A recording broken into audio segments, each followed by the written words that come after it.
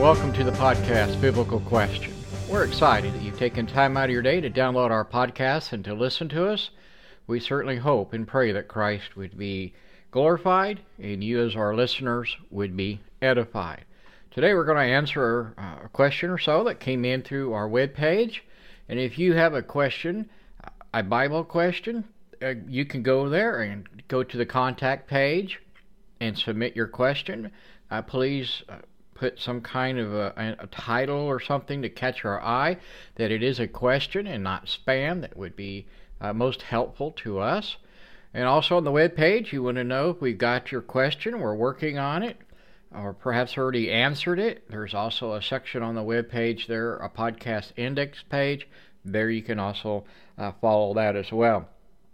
There's so much more information on our web page. We try to sell it every podcast. Perhaps we try to oversell it. We do not sell any books. We are completely self-supporting. We do have a few folks who are generous in their help, and we have lots of people who email and say thank you and that they're praying. We're excited about all that. We think all that's really great, and so we know that you have a busy life. But if you're listening to this podcast, we also know that you're searching or need some help or edification. Again, we appreciate the positive comments that we do get. We are trying to answer these questions today. You have a Bible, I would please encourage you to open it and follow along. I think that is so important for you as a listener, to make sure that I am not just pulling something out of the air and trying to pull the wool over your eyes. We have people who try to do that on television a lot. I catch it all the time. They'll say things that are not in the Bible, or they'll just flat tell you it's not in the Bible. Just trust them. They have a new inspiration, and that is a lie. There are no more new inspirations. God has made it really clear. The Bible is clear about that as well. And so one of the questions is, what are the duties of the preacher? And I want to thank our listener for listening to the podcast and submitting this question. I appreciate it. I don't know. I'd like to say there's an easy answer to this question, but there's not. And that is because the waters have been muddied so much by denominationalism. And if you've listened to the podcast for any length of time, you know that I am not real big on any denomination, including those who claim to be non-denominational, because in the end, they're just another denomination, it seems. And so, we're going to try to cover that. If you want, please, again, follow along in 2 Timothy chapter 4. 2 Timothy chapter 4, we're going to be reading from that in just a moment. I've noticed that this duty, the role, sometimes even the title of that person that we would call the preacher is often called other things. Minister, evangelist, pastor, so on. Those are all Greek words, and they all have a certain definition. However, like our words in our language, sometimes those words overlap. Those meanings have some overlap in them as well. And so, again, I'm not surprised there's confusion about this. The New Testament does provide us, though, with some answers to the question that you have. And so, and I don't remember the person's name. I don't know that the email address even gave me a clue, to be honest. So please forgive me if you're listening. I don't remember, couldn't find it or something. Anyway, 2 Timothy chapter 4, verses 1 through 5. And this is an Apostle Paul. He's writing a letter. We might also call it an epistle. And he's writing this to a young man, a young preacher, by the name of Timothy. He says, I solemnly charge you in the presence of God and of Christ Jesus, who is the judge, the living and the dead, and by his appearing and his kingdom, preach the word. Be ready in season and out of season. Reprove, rebuke, exhort with great patience and instruction.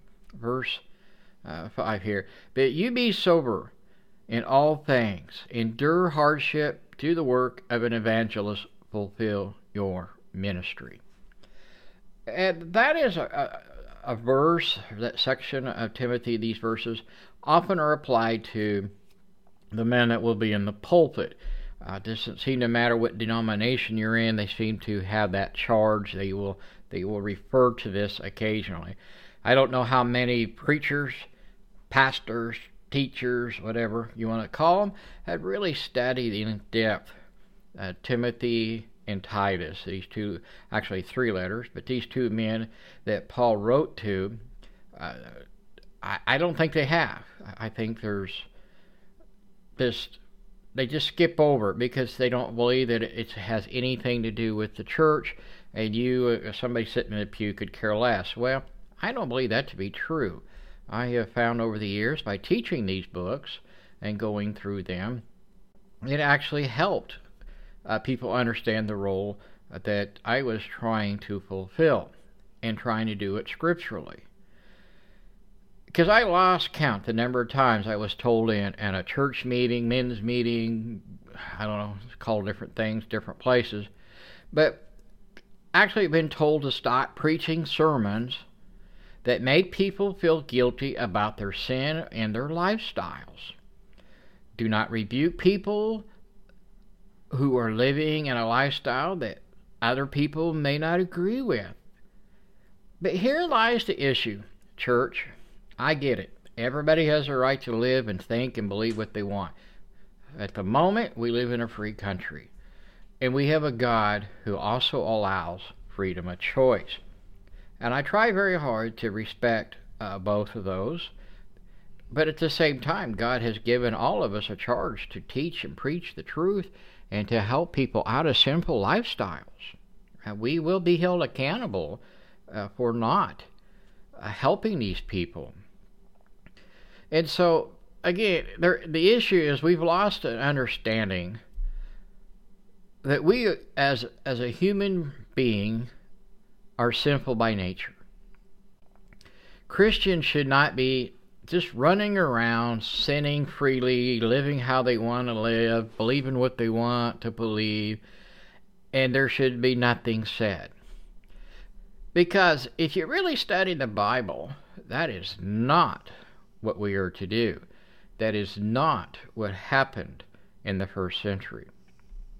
So granted, the church, folks, may not know every sin that we commit, and that's okay. I don't know that that needs to be done. I know someone's going to email me and say we're supposed to confess our sins to one another. That means all sins. Well, yeah, sure, go ahead and do that if that's what you think and believe. I lean a little more public sin versus private sin and how that should be handled. But you know, the role of the preacher, if you really read this text, is to be ready to preach the Word of God. Nothing from NPR, nothing from ABC or whoever in their view of how you and I should be living our life and how a Christian should act. Because I'll be honest about it, if you're really listening to this, you'll get what I'm trying to say, I hope, here. Every denomination has an open door to whatever you want to live and believe, and that's why people jump from church to group. And that's just simply, it's just not right. If you're going to be a Christian, we need to follow the Word of God.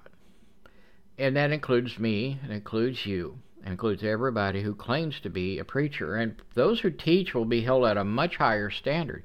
And that is a fearful thing for me. I promise you it is. I take this serious, what I do with this podcast and what I've done over 25 years of ministry. And so, but no matter what the topic might be, none of us, including myself, like to be rebuked. It really kind of goes against this mindset that we are our own God. Fire, hell, and brimstone sermons seem to be the thing of the past in most Christian circles. You know, every time I've ever given a hellfire, brimstone sermon, I promise you, I got rebuked for that. And so, how dare you? I come to church to feel good. I didn't come to hear how terrible I am. Well, you need to understand how you really look in the sight of God Almighty and why there needed to be a Messiah. Every hellfire and brimstone I've ever given always somewhere along the line gave a positive of we can get out of this deal because Christ paid that price. I enjoy eating ice cream and cake, but I know I can't eat those things continuously without damaging my body. I know I need to eat vegetables and fruit and eat healthy if I'm going to stay physically healthy. And this same application can be made in our sermons, our Bible studies, our small groups, whatever else we want to call them, that we really need a steady diet of the entire Word of God. And I have preached this over and over, and I know in the podcast many, many times. There are groups out here that get hung up a couple chapters out of Acts, or the last chapter of Mark, or it just goes on, and it just frustrates me that we need to know the entire Word of God. With the entire Word of God, we get a much better picture of who God is, what He expects from us. And yes, listeners, how much He truly loves us. We are made in His image, and there is no other creation anywhere that I know of in the entire universe that is made in the image of God. As a preacher, I've had more tribulation and more heartaches from those people who are inside the church and those who claim to be Christian than those outside of the church who claim to be some other religion or no religion at all. And I understand this is not true in all parts of the world. And I believe that will dramatically change here in the free world in a short time. I think it's just going to come from all directions. If you notice here, back to our text, in verse 2, the words, with great patience and instruction. This is a must for anyone who wants to be a preacher. Jesus was a very patient preacher. He gave perfect instruction to everyone who wanted to hear the word. Once a preacher learns that he cannot control others in any way, that he can only control himself and what he says, goes a long way in helping others. And I believe Jesus really understood this. He could say, have you not read? And he would start quoting Scripture. But at the end of the conversation, he would walk away because he knows they had the free choice. So, let's read again verses 3 and 4 here. For the time will come when they will not endure sound doctrine, but wanting to have their ears tickled, they will accumulate for themselves teachers in accordance with their own desires, and will turn away from their ears from the truth, and will turn aside to myths. And folks, I know, because I have watched it, I have witnessed it, I have heard it. The church in general, when I say that, I don't care what denomination you're in, is plagued with false teaching, humanism, and syncretism. Most people don't even realize that they have fallen into these traps. This is something I have to be very careful with. We've grown up in the age of humanism. It's all about myself. It's all about me. I don't care about you or your feelings. All I want is me, me, me. We are a very selfish society. And that's even in the church. And it's really hard to shed that. You have to have Christ's help. You have to be in prayer. You have to know the Word of God. And then do you realize what is false teaching and what is not. Then also you could say, oh, there's different Greek words that has similar meanings, could go different ways. And that could be true in some cases. But some people just simply don't realize that they've opened the door to false teaching. We continually hear on a daily basis, everyone is right, there is no wrong. We trust where perhaps we shouldn't trust. How many of us really truly trust politicians? I know I don't. I don't trust anything they would say. Because all they want is power, fame, and fortune. And there's some folks in the church that way. And I've watched it. I can't think of any lifestyle that is not talked about in the Bible and what God says about those lifestyles. There is nothing new under the sun, Solomon would say. And he was right. So when you have a preacher who tells you it's okay to practice homosexuality and that's what you want to do, go find a church that fulfills your desires. And we'll not condemn that. We'll encourage that. And that's exactly what the Apostle Paul is trying to say. Some people will simply want their ears tickled. They will seek out those false teachers because that's exactly what they want. They want that false teaching. Now, they may not realize it, that it's a false teaching. They may not acknowledge that. But it's making their conscience before God feel better. And they'll say, look, that Christian preacher says it's okay. Verse 4, would you say that many people have turned away from the truth of God who claim to be Christian? And yet, we know God has never approved of these type of lifestyles. I've picked on homosexuality to a point, but people living together out of wedlock. How about that? There's so many other things that we could get into that God has said no. Don't do that. Don't curse, don't steal, don't lie, don't cheat. And it's so easy to sin.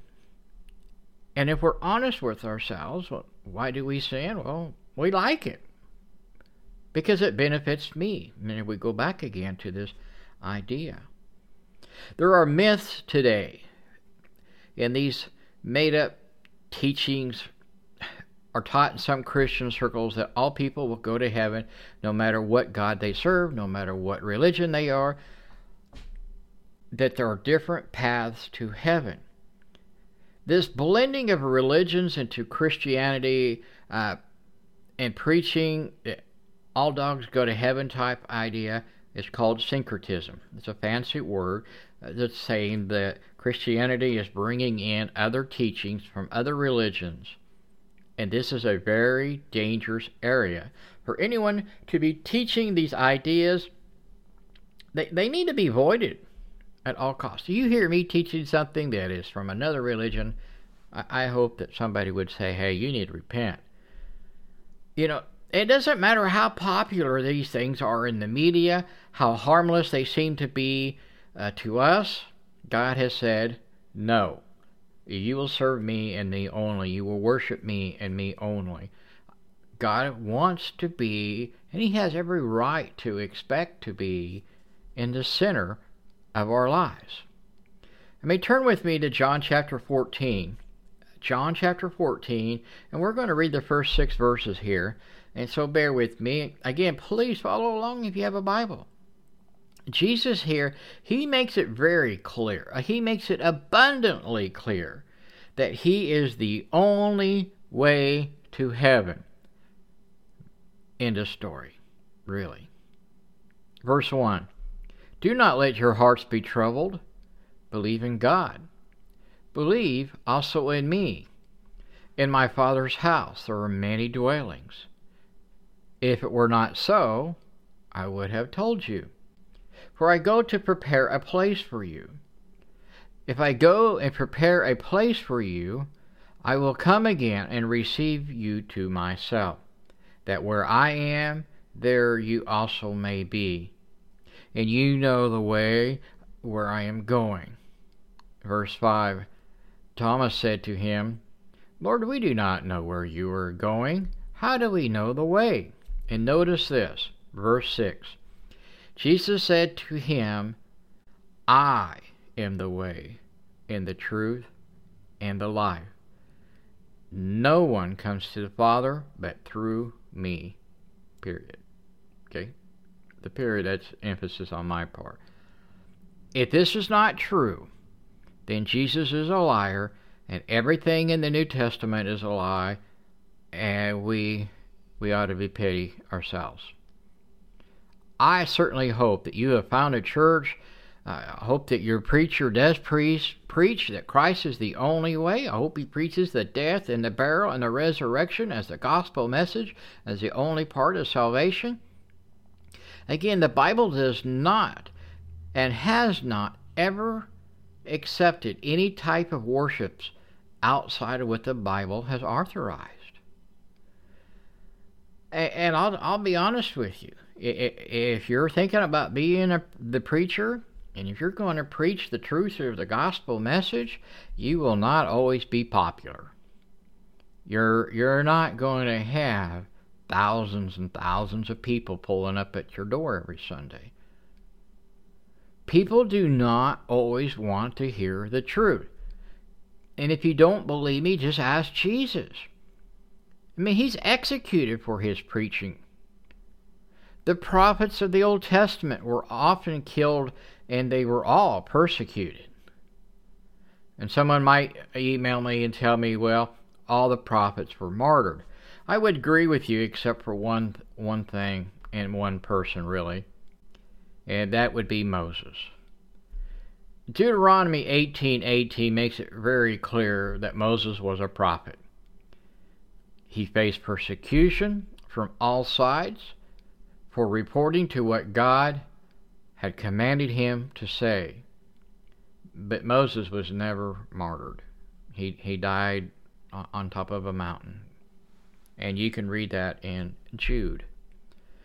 The duties of the preacher, kind of trying to get back to your question a little bit, they are not just limited just to the preacher or the person that you're paying to preach to you on Sunday mornings. We all, as Christians, have a responsibility to preach the gospel to all who will listen. We all have the responsibility to pray for the congregation in which we are worshiping. We should be willing to serve God in any function that God has called us to do. Matthew chapter 25, verses 34 through 40 say this. Then the king will say to those on his right, Come, you who are blessed of my Father, and inherit the kingdom prepared for you from the foundations of the world. For I was hungry, and you gave me something to eat. I was thirsty, and you gave me something to drink. I was a stranger, and you invited me in. Verse 36, naked, and you clothed me. I was sick, and you visited me.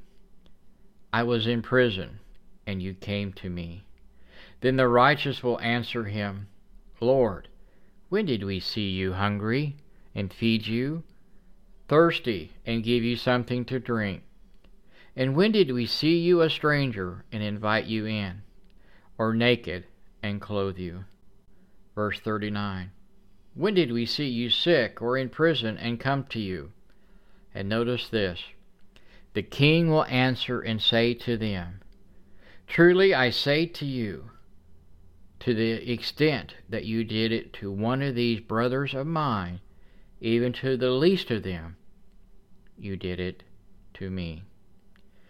You see, Jesus, I believe, really makes it clear that we all need to be ministering, preaching, teaching, and helping people who are seeking and need help and give lost to the directions to those lost souls. Bringing the preacher is not a person who is above the congregation. I know several who are in that mindset, that they have the ultimate power. Really, it's God. It's His church. He died for it. He bled for it. He suffered for it. That's really who is in charge. the preacher really is one who should be serving. I mean, Christ was an example of a serving servant. Getting your hands dirty as you work for the kingdom of God. He should be teaching others to replace him. And that is a problem in congregations, especially small congregations. They just really have a hard time finding somebody who come and preach and fill them in and help them. But most of all, he needs to be preaching and teaching straight from the Word of God. So many preachers, teachers, men's groups, elders, whatever term you want to use, they love to go down to the Christian bookstore and just use a workbook or read a book. And, I'm not completely against that, but why not just open up the Bible? You have books that you probably have never read or studied. And I know congregations, I've been in one that did not want to spend any time in any book. They just wanted to bounce around, and that was kind of a reflection of their lives. And so they just kind of like floating by. So, kind of a long answer to a question, what is the duties of the preacher? Again, the Bible does tell us that we all have duties and responsibilities, and that Apostle Paul would write these letters to two men, Timothy and Titus, about how to be a preacher and what was expected of them and what God wanted them to do. And so I would hope that if you're wanting to be a preacher, that you would study those books very carefully. Okay, we have one last question. We're really pushing time here. I know most of the podcasts only go about 30 minutes or so. We have an interesting question that came in, and it's